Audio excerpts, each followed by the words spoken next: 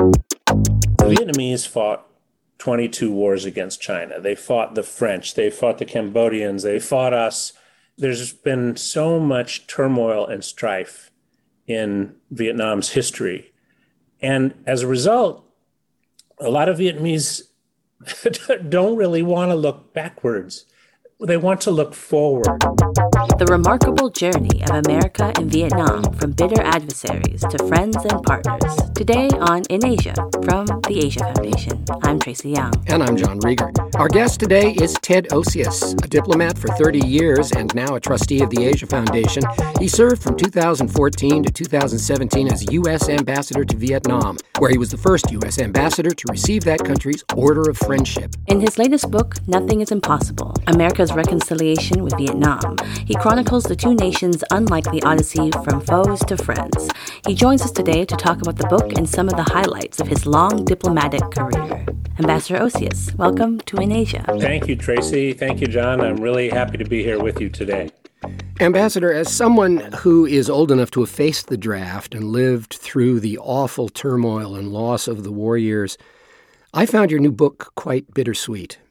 How were the United States and Vietnam able to put that conflict behind them? And where did the spirit of reconciliation come from? A lot of the energy for reconciliation came from Vietnam, from the Vietnamese. Vietnamese are quite practical. And after the war, there was a terrible famine. People who lived through that period talk about how awful it was year after year not to have enough food. There had been a terrible long war between Vietnam and Cambodia, and then there was a 12-year war between Vietnam and China. And Nguyen Cu Thach, who later became foreign minister, saw an opportunity to have an opening with the United States. He had an old friend he'd gotten to know during the Paris peace talks, Bill Sullivan, later an ambassador. And he reached out and he said, we're under economic embargo. We want to have a relationship with the United States. There was also a lot of residual bitterness among the American electorate, as manifested by the MIA POW movement. Well, that's the era of the Rambo films. And there was this myth, this idea that there were Americans being held in tiger cages in Southeast Asia. And, you think of the POW MIA flag and that period of time after we didn't win the war, where there was a great deal of hostility in the United States towards Vietnam. So it really was an enormous political risk on both sides. Nguyen Cu Thach actually was put under house arrest for 5 years for his role in speeding up reconciliation. And people like Senator John McCain and John Kerry were vilified for their efforts to try to bring the two countries together. John McCain, who'd suffered terribly, was called a Manchurian candidate, and veterans threw things at him, and they thought he was a traitor for trying to establish a relationship with Vietnam. And I argue in my book that's quite the opposite. He was a hero. Do you remember, in your experience, feeling kind of that turning point of this adversarial relationship? Well, that's what I hoped for. I was one of the first diplomats to go to Vietnam, and I signed up because I thought, wow, what if we could build the foundation for a new relationship? What if that's possible? Wouldn't that be great to be part of? And then I was lucky, that's the way it turned out. We built a completely different relationship. Despite going to the Elliott School, I still find the diplomatic temperament quite mysterious. What makes a great ambassador, and who taught you the most important lessons about your profession? Well, maybe I'll answer the second question first. The two people who taught me the most were Leon Firth, who was National Security Advisor to Vice President Al Gore, and Cameron Hume, who was a 4-time chief of mission, diplomat for 42 years, and my boss 3 times. Cameron in particular focused me on the significance of relationships. He said diplomacy is all about relationships. You get involved in matters of high policy, but you're not going to be able to move things forward if you haven't built trust. And trust is based on relationships and on doing things together. And he taught me that in words, but he showed me, more importantly, he showed me during the many years that we worked together. Ambassador, in your case, effective diplomacy seems to have involved a lot of bicycling. Tell us a bit about your bicycle diplomacy. Well, I really like to bike. So it really started from that. I enjoy biking. And on my first tour in Vietnam, I took a group of friends from Hanoi to Saigon. It's about 1,200 miles. Wow. And it was so interesting and so much fun. And we learned so much about the country. In fact, it's better to be on a bicycle in some ways than in a limousine. When you're in an air-conditioned limousine and you've got dark tinted windows, you're not having much interaction. But when you're on a bicycle, there's nothing between you and people. And I speak Vietnamese. I love Vietnam. I loved interacting with Vietnamese. So I found bicycling and talking to people super effective for figuring out what was going on and getting a feel for what was happening in the country. And so as ambassador, I biked all over the place. You're clearly fond of the Vietnamese people, and you say that they're fond of Americans. What is the source of that affinity?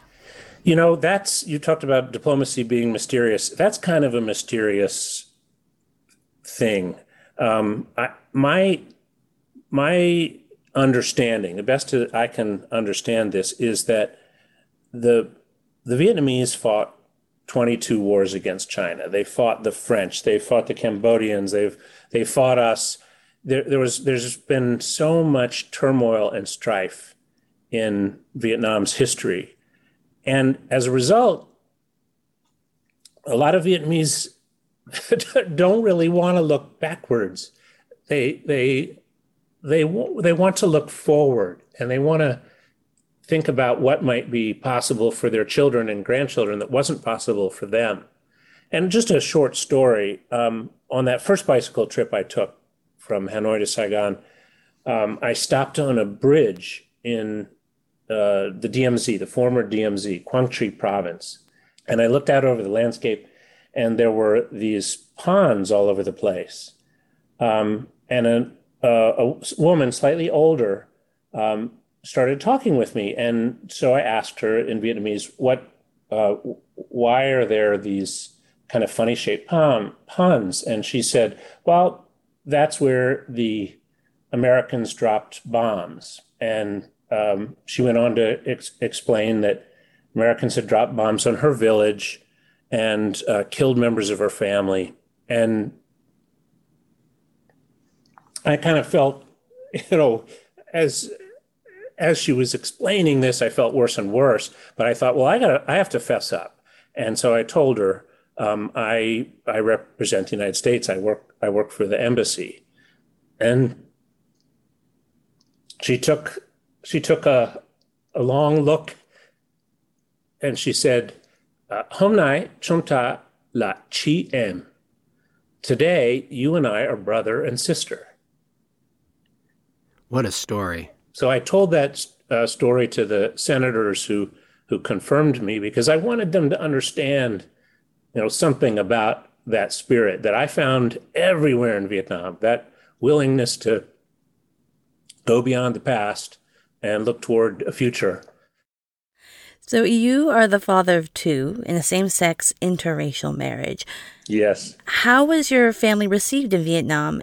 It's a conservative country. Mm-hmm. So, I gave some real thought to it. And the first appearance we made, we arrived at the airport. I was the new ambassador, and my 85-year-old mother was traveling with us.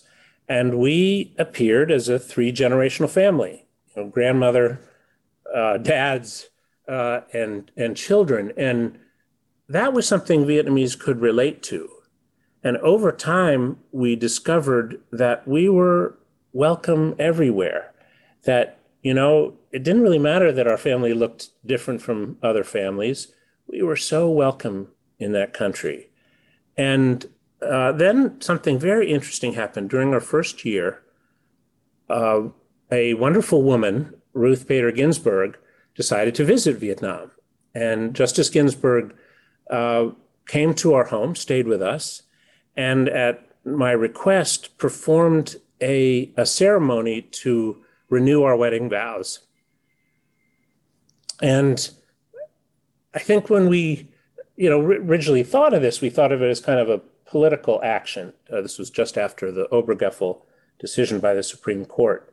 And so we could show people, you can have a marriage, love, and a career and be yourself. And it did that. And we, for the rest of our time, we would be approached by, we're traveling or at a restaurant, we were approached by young people all the time who would say, oh, I came out to my parents after I learned about you. Wow. Asia Foundation trustee and former U.S. ambassador to Vietnam, Ted Osius. Thank you so much for joining us. Thank you very much. Thank you, Tracy, and thank you, John. And that's our show for this week. The book, once again, is Nothing is Impossible, America's Reconciliation with Vietnam. Coming up next time, after beating a path to post-war prosperity that's been the envy of Asia and the world, South Korea suddenly finds itself in a profound malaise, with plummeting birth rates and a generation of disaffected youth who call their country hell. The Paradox on the Han River, on the next In Asia. Until then, I'm John Rieger. And I'm Tracy Young. Thanks for listening.